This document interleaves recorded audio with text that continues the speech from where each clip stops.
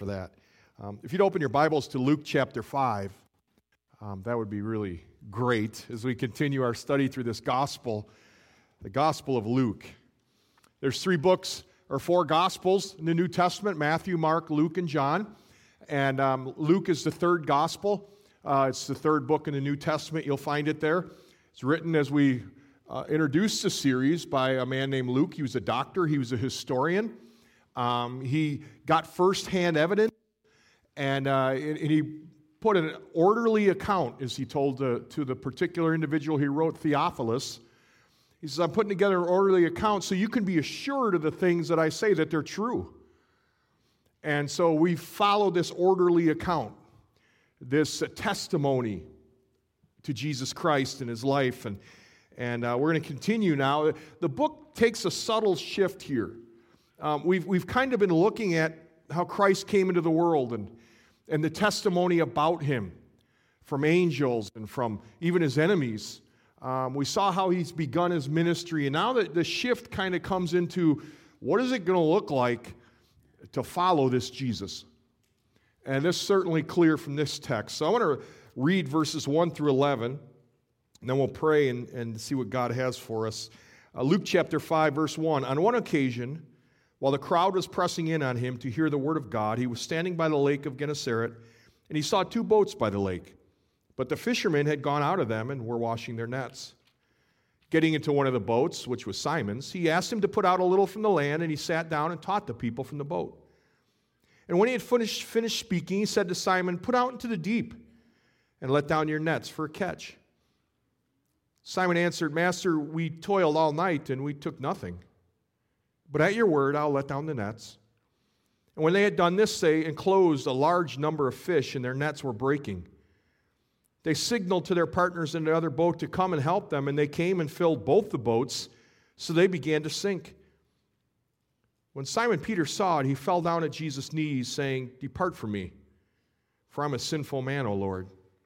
For he and all who were with him were astonished at the catch of fish that they had taken. And so also were James and John, sons of Zebedee, who were partners with Simon. And Jesus said to Simon, Do not be afraid. From now on, you'll be catching men. When they had brought their boats to land, they left everything and followed him. Let's pray. Father, I thank you for your word. Your word is true. And there's so much here in this text that we can learn about you, and we want to learn about you. So help us to see you. Lord, help us to hear what you have for us. Lord, help us to feel what burdens your heart. God, when all is said and done, as we study this text, might we love you more because of what we see, because of what your Spirit teaches us. I ask this in Jesus' name. Amen.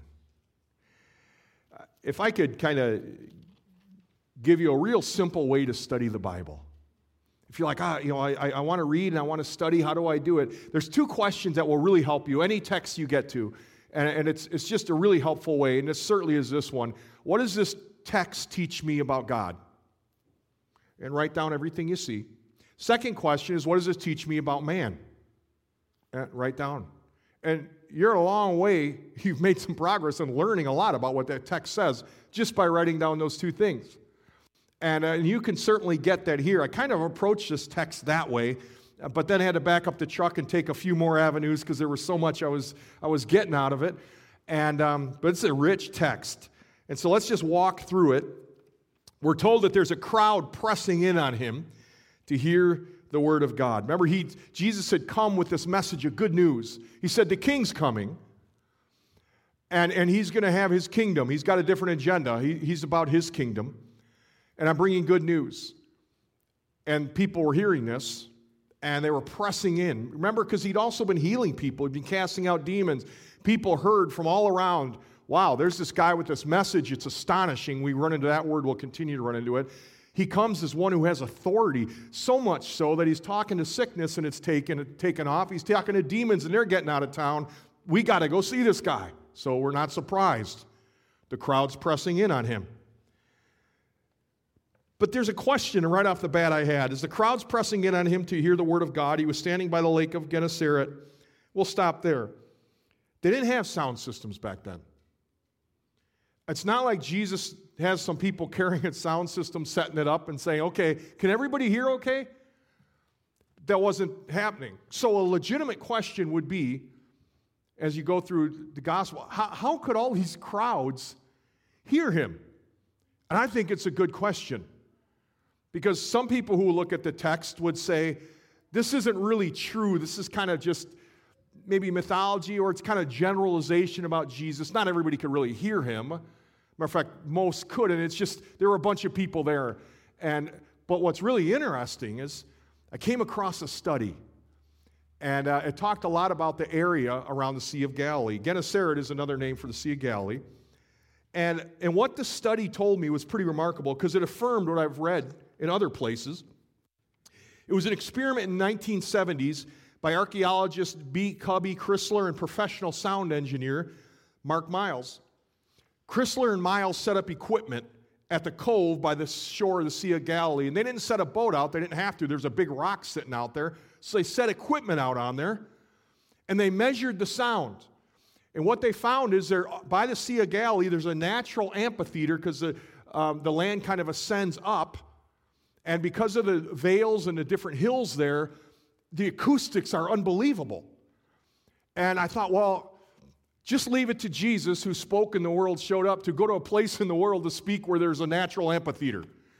Show off, But that's what happened. He went to a place, he didn't need a sound system, he created it.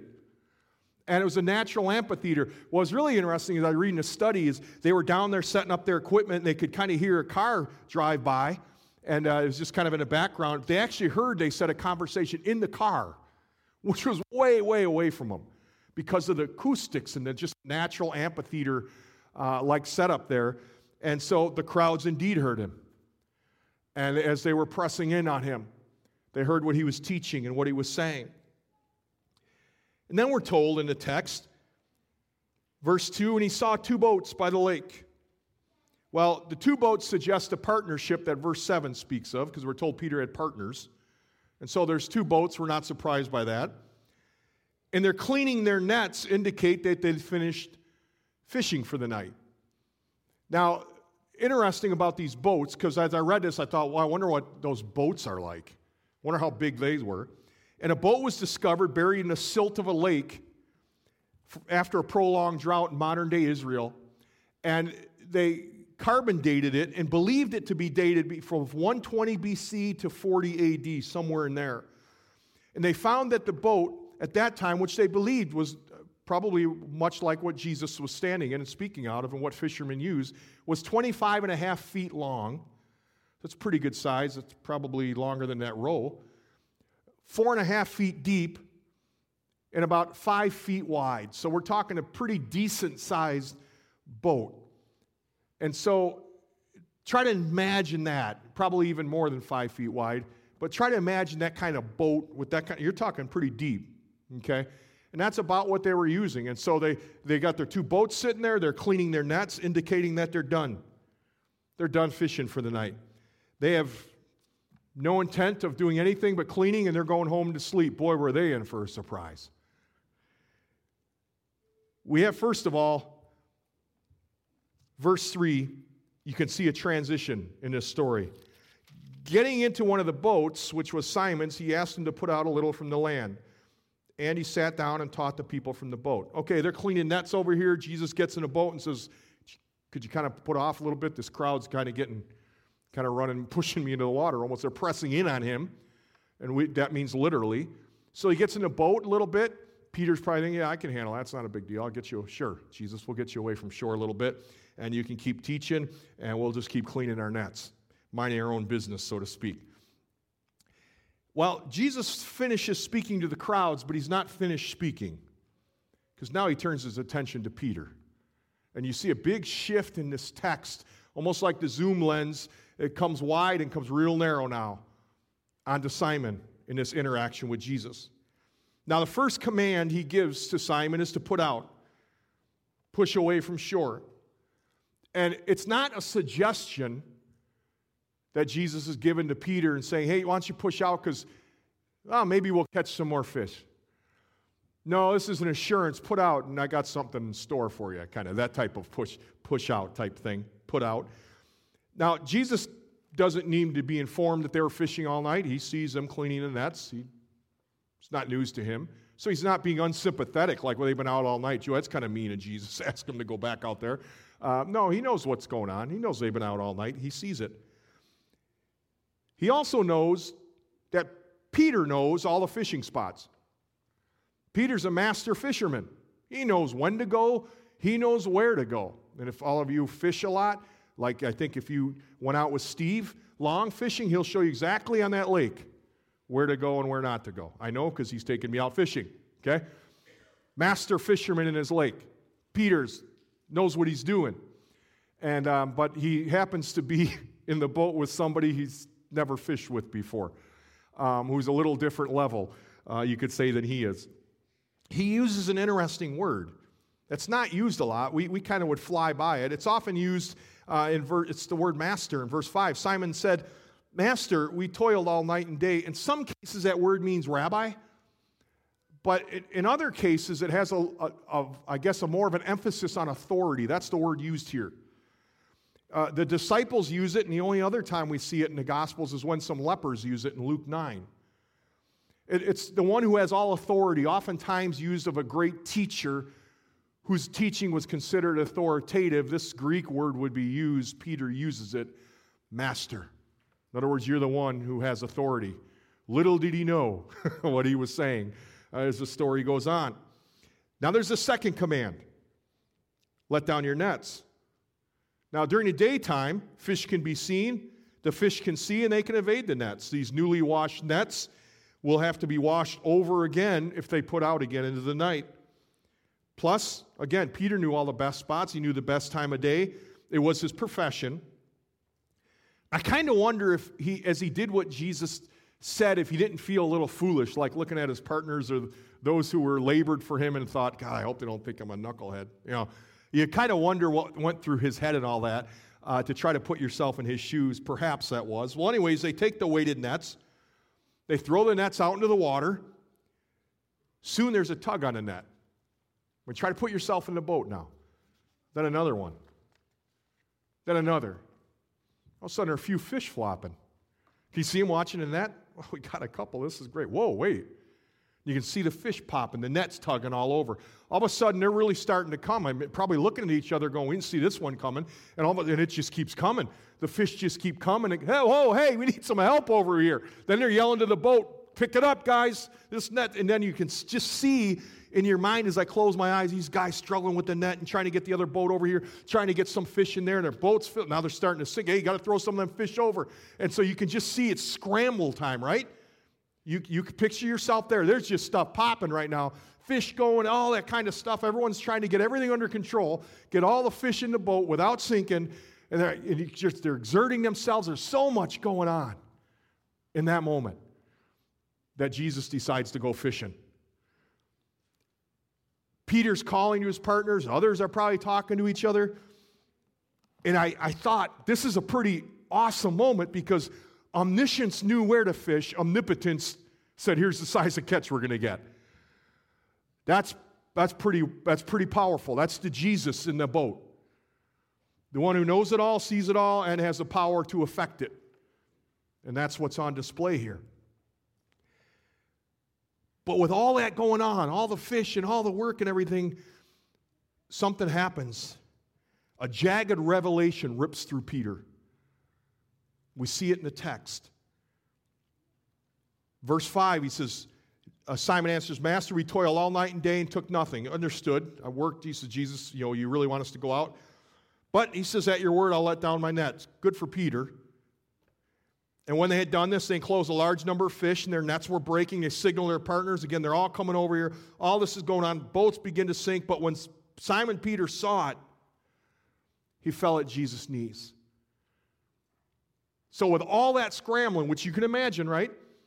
He stops, and he looks at Jesus. I imagine their eyes lock, and something seeks into Peter. Whoa.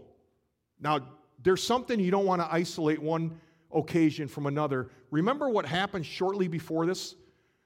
Remember we talked about this last week, Simon's mother-in-law had a fever, remember? Jesus came in and said, get out of here. Fever gone. She gets up. Peter had that right here in the back of his head. And all of a sudden, he's like, okay, he's got authority over sickness. That's pretty cool. But now Peter's face to face with something different. This is a master of a different domain. I mean, he can look into the depths of the Galilee Sea and tell the fish, okay, get in these nets. What do you do with that one? And you're in the boat with the one who can do that. Simon somehow realizes this is no ordinary man. This is Messiah. I've heard about that, but I didn't understand what I meant, what I understood. He didn't think he understood what he thought he understood when he was explained who Jesus was. He's like, whoa. And his jagged revelation cuts through him. Pretty amazing moment. So he wheels around, he looks at Jesus, and it's almost like the murky depths of Peter's heart are dredged to the surface. I mean, if Jesus could see into the depths of the sea, Peter's probably thinking, now my heart's vulnerable. Because he can probably see into the depths of my heart. And in that light, that's a pretty fitting response, isn't it? Away from me, I'm a sinful man. I'm a sinner. We're going to read that word. It's the first time it's used in this gospel. We're going to read a lot more. And Jesus doesn't run from this sinner. Instead, he calls him. Be the opposite thing maybe we'd consider. But there's something else that grabs me. Sometimes there's a word in the text that, to me, as I read it, I'm like, this doesn't make sense why that word is there. What am I missing? And I don't think I'm reaching on this. We're told that Peter fell at Jesus' knees, not his feet.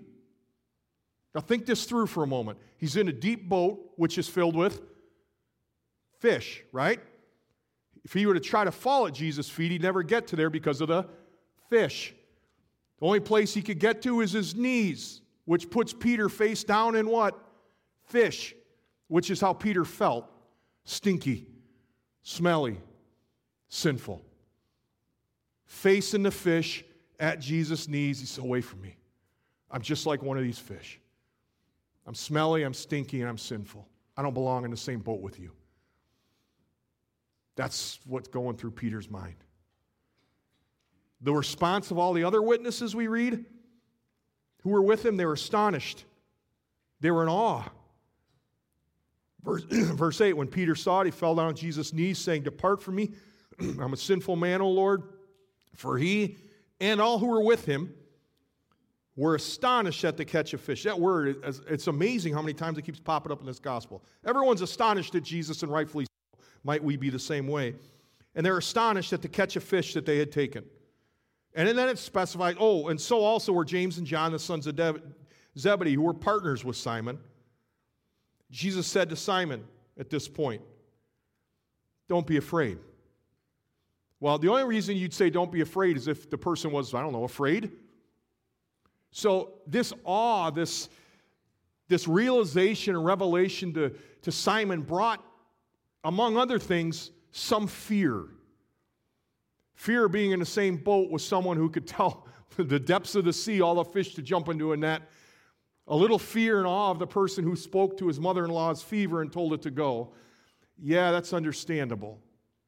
Such power Peter was not used to. And so don't be afraid.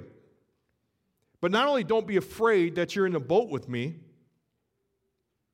you're also going to have a different career. You're not going to be about fish anymore, Peter. You're going to be about catching men, catching women. Wonder what he thought of that. What image is going through his mind, right? His nets, right? Catching. That's what he knows. He's a fisherman. Go out in the water, you throw a net, you catch fish. Catching men. I wonder if the visual went, it kind of doesn't mind. I mean, people laying in a net. What on earth are you talking about? And yet that's the call he issues to Peter. Now, as I reflected on this, there's a couple questions that really, I guess I wrestle with, but maybe more just reflected on. What was it really between Peter and Jesus that really challenged whether Peter would follow or not. I mean, Jesus' call is, hey, I want you to follow me. In Matthew's account, it says, follow me and I will make you fishers of men. And so, Peter, I want you to follow me. What is the thing that Peter is going to have to really deal with in order to do that? Because this is not a simple call. This is a call to let down something. In this case, in Peter's, it's his nets. Now, as I think of Peter and try to put myself, I thought, boy, I certainly would have a tendency to want to hang on to the net because it's stable. I mean, it's just provided all this fish. Peter's business has never been better. This is the biggest catch he's probably ever made, not probably, ever made, in his whole career as a fisherman. But when he comes to shore, his career as a fisherman is over. He's got a whole different future. He leaves behind a successful business, a steady income, and a bright future. He leaves behind the biggest catch of his career, this miraculous catch of fish. God's word used to symbolically relate to the promise of catching humans in the net of God's grace. And the tables flip because in that, Simon's the amateur and Jesus is the master. And he needs to learn from Jesus how to fish in this new career, this new calling. Unconditional following, that's the call. And what Jesus calls Peter to, it strikes me, it's not a tinkering with life as he always knew it, but it's an invitation to a new life that he's never imagined. And isn't that like God? He doesn't just tinker with our life, does he? Sometimes he totally upsets it. Totally says, you got a net there? It's pretty good, nothing wrong with the net, but it's starting to get rope burns in your hand. Let it go, because I got something else for you. He's always doing that in our lives. And he knows when to do it, with who to do it, and how to do it. So Peter's called from the secure and the familiar life to a life far different. The only thing standing between him and the others that are mentioned in the text from following Jesus is this thing called their nets. That which they've anchored their security to, their stability. It's their business. It's their livelihood. Let me define this net as you and I bring this home. A net is anything that inhibits or prohibits our non-negotiated commitment to Jesus Christ. A net is anything that inhibits or prohibits our non-negotiated commitment to follow Christ. Because we too face a decision every day of our life, whether we're going to maintain the status quo or live a life of unconditional discipleship, unconditional followership, if I can use that word. I don't even know if it's a word, but it is now. And notice something, Peter didn't volunteer to let the net down. He said, hey, I'll let my net down, I'll go. No, it wasn't his idea. It wasn't his idea at all. No, he was called to it. Jesus called him to follow. And in that, followership is not something we volunteer for. It's what God has called us to. So let me ask an obvious question, then we're going to interact a little bit more. Is there anything in your life that's standing in the way of being a non-negotiated follower of Jesus Christ? Is there anything you're hanging on to too tightly that's hindering you from following Jesus wholeheartedly?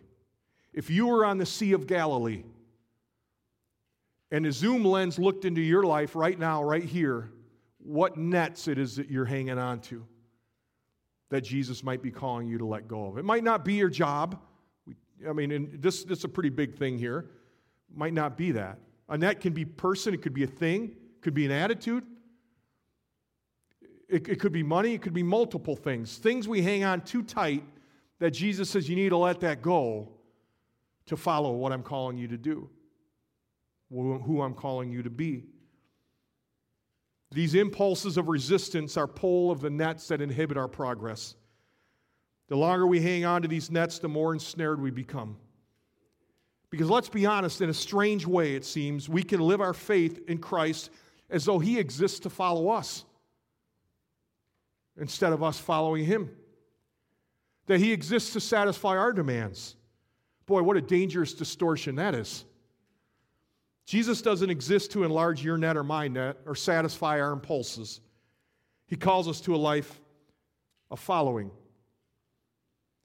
But God is gracious. He sends influences our way that cause us and call us to drop those nets. You know what they are. Could be a friend makes a comment, or a sermon or devotional. Could be a small group. It could be life's reproof. It could be circumstances, or it could be examples that God uses in your life and my life to tug at our nets, to see if we'll let them go. But look at the assurance Jesus gives Peter. You will be catching men. Again, in Matthew 4:19, I will make you fishers of men. Peter's to follow, Jesus will make. Peter's to follow, Jesus will bring the fruit. Peter's job, follow. Period. Not complicated, Peter.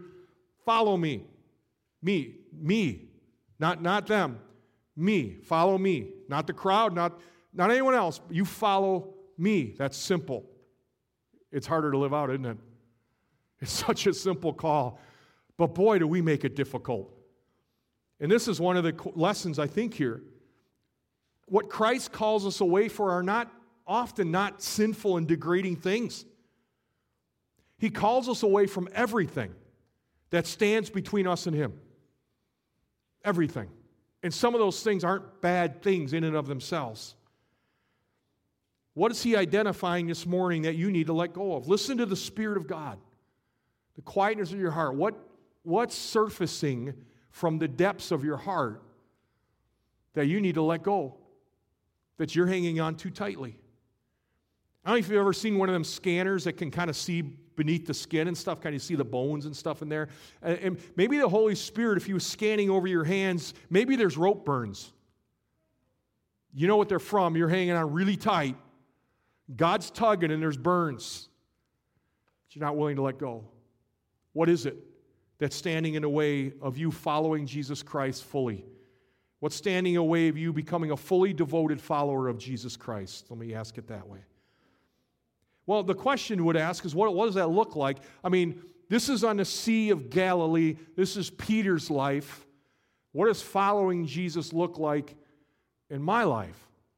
Great question. I got some people who are going to answer it. The testimony of a homemaker who's found contentment in following. Here's what she says. I'm learning to do my household chores in a way pleasing to Christ, to keep attitudes and thoughts under His control. I'm seeking to best imitate Jesus the best I can in my home, where only Christ knows my inner endeavors. To let the peace that comes from obedience suffice. Where once others would encourage and praise my public efforts to do for Christ, I'm learning to follow privately and to be for Christ. This woman's learning to follow. A man named Rick faced a challenge as he was surrounded by 200 other people in a church listening to a speaker who spoke pointedly about personal purity. At the close of the message, several came forward to commit themselves to lives of integrity and to moral purity. Rick knew this type of commitment would mean not going over to Vicky's apartment on the weekends. It would mean denying a part of his life that he came to both enjoy and count on. And as he watched others stand, he thought about how convincing his college professor had been in claiming that there are no moral absolutes. He remembered that few in the class had sympathy for anyone who believed there were moral absolutes. But now sitting in the chair, he wondered if he should give up his relationship with Vicky, if maybe there were moral absolutes. Rick never stood. Rick never followed. Mary Ann had a husband who'd been living for several months in the duplicity of an affair. When she found a crumpled note in her husband's jeans, she confronted him about it. Well, he callously admitted it was true and promised it would never happen again. Yet in a few weeks that followed, he continued to see this other woman. At a salon, Mary Ann read an article that encouraged couples to be free enough to love beyond the scope of their own marriage, and that sometimes an affair was good for a marriage. And as she read this secular advice, she began to wonder, well, maybe that old high school sweetheart is still around that she saw a couple months ago. Even some of Mary Ann's friends told her, hey, just dump the guy and get rid of him. You don't need to forgive him. He's not worth forgiving. And amid the pain of rejection, betrayal by her husband, she felt torn without and torn within. Yet she knew Christ would want her to honor her promises and offer mercy and offer grace, offer forgiveness toward her husband. It was clear what she would do if she would follow Christ. Greg sat in his usual chair in his small group at the Parker's home. Tonight, as Bob led the study, it became clear to Greg from the Proverbs that they were studying that this deal with his new partner was really pushing the envelope of ethics. It was built on unethical premise. And he realized few, if any, would ever even know. He didn't really hear much of what was said that night. He knew how badly his wife wanted new furniture and update the house. And as he began to think about the needs or the wants of his wife and thought about this new business, he became torn inside. His partner even claimed to be a Christian and thought sometimes Christians need to buck up and be better businessmen. But Greg knew that night in his heart what he would do if he'd follow Christ. Kelly sat in a cafeteria in a high school. In a group, as they ate lunch, there began to be slanderous gossip, bad-mouthing type conversation. And in Kelly's mind and her heart, she struggled what to do until one of the persons asked, "Yeah, you saw what they did too, Kelly, right?" Kelly knew in that moment as a follower of Jesus Christ, either I'm going to shut up or I could join in. Kelly knew what a follower would do. Would she do it? That faces every one of us every single day, stuff like that, right? Whether we're a follower, whether we'll follow Jesus Christ, whether we'll let go of the nets, whether it be popularity maybe Kelly faced or Greg and the business potential deal he had going, all those different things we face. And they beg the question, will we follow? Will we follow Jesus wholeheartedly? Following is simple in the sense that complexity of life is really reduced to that question. Where's Christ on this issue? And I'll follow him. Wherever he is, that's where the follower will be. But each day, as I said, there's things, there's peoples, there's circumstances that test our resolve, challenges the comfortable and the familiar. I was reading through the bulletin this week, and you should too, by the way. Amen, Julie? Yeah, read your bulletin. And I was reminded in there, and I'm not going to put Kevin and Jenna, but I am. I was reading about the missions dinner we're having for them after service next Sunday. Please come for that. But with this text in my mind, the question would, why would they pull up their children? And Kevin's got a successful business. Why would he do that and go to Macedonia? That makes no sense, does it? From a secular perspective, it makes no sense. But see, that's what you do when you let down the nets and follow Jesus. That's what that looks like. It might not be Macedonia to you. It might be like Kelly getting up from the cafeteria table, walking away and saying, I'm not going to be a part of that. Because that's not what a follower of Jesus would do. It might be like Greg in the business deal, going to your partner and saying, listen, I can't be a part of this. Because that's what a follower with Jesus would do. It's not what the majority thinks. What would a follower do? And when we look at this text, Simon, a lot of his partners went back to fishing. That was fine. But Jesus called Simon and said, hey, we're going to catch men. I want you to follow me. He let down his nets. All the success, all the stability that represented, he let it down, and he followed. I thought, why would he do that? I mean, why? Why let it all go and follow? And I realized there was another catch in this text I'd missed. And it's pretty easy to miss it. We read this, we all look and say, look at all the fish that were caught, but there's another catch here that's the key to the whole text.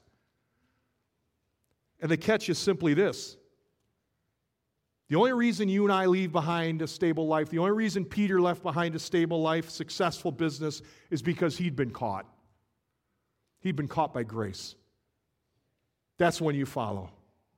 We learn to follow when we're caught by the grace of God. When we come to the cross and find mercy, we're caught. You can't follow if you're not caught. Have you been caught by His grace? Have you heard Him say to you deep in the recesses of your heart, I love you, but you're not right with me. You need saving.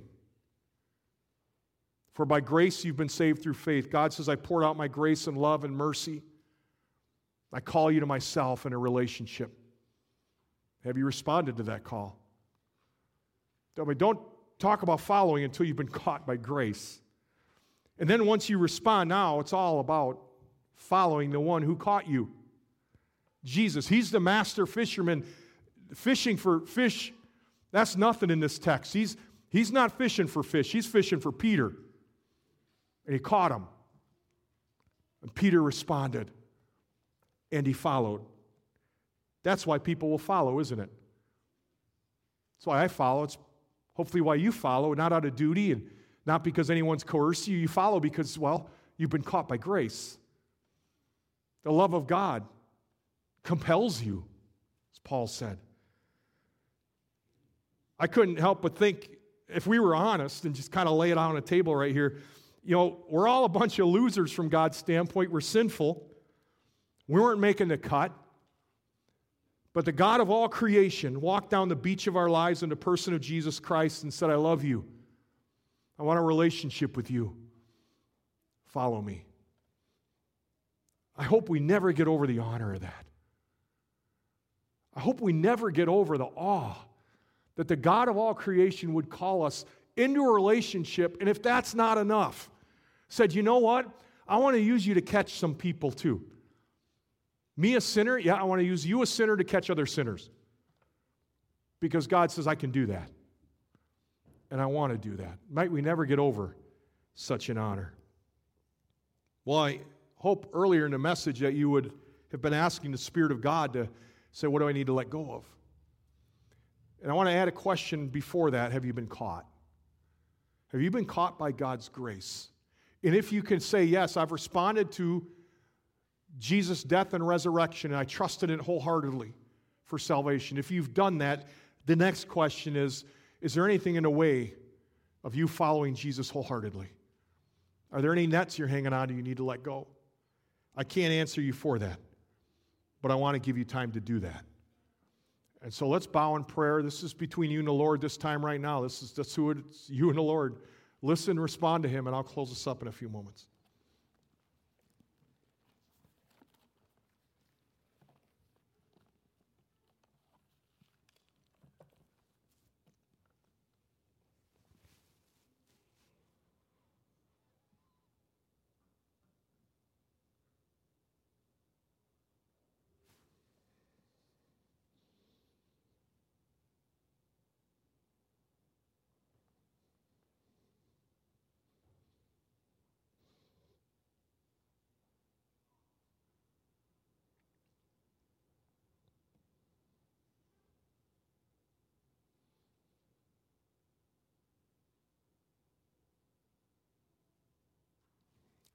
Lord, it would seem to me that there's times we recognize, like Simon, that we're so unworthy to be not in the same boat, but the same room with you. You remind us this morning that that is really true. We're not worthy.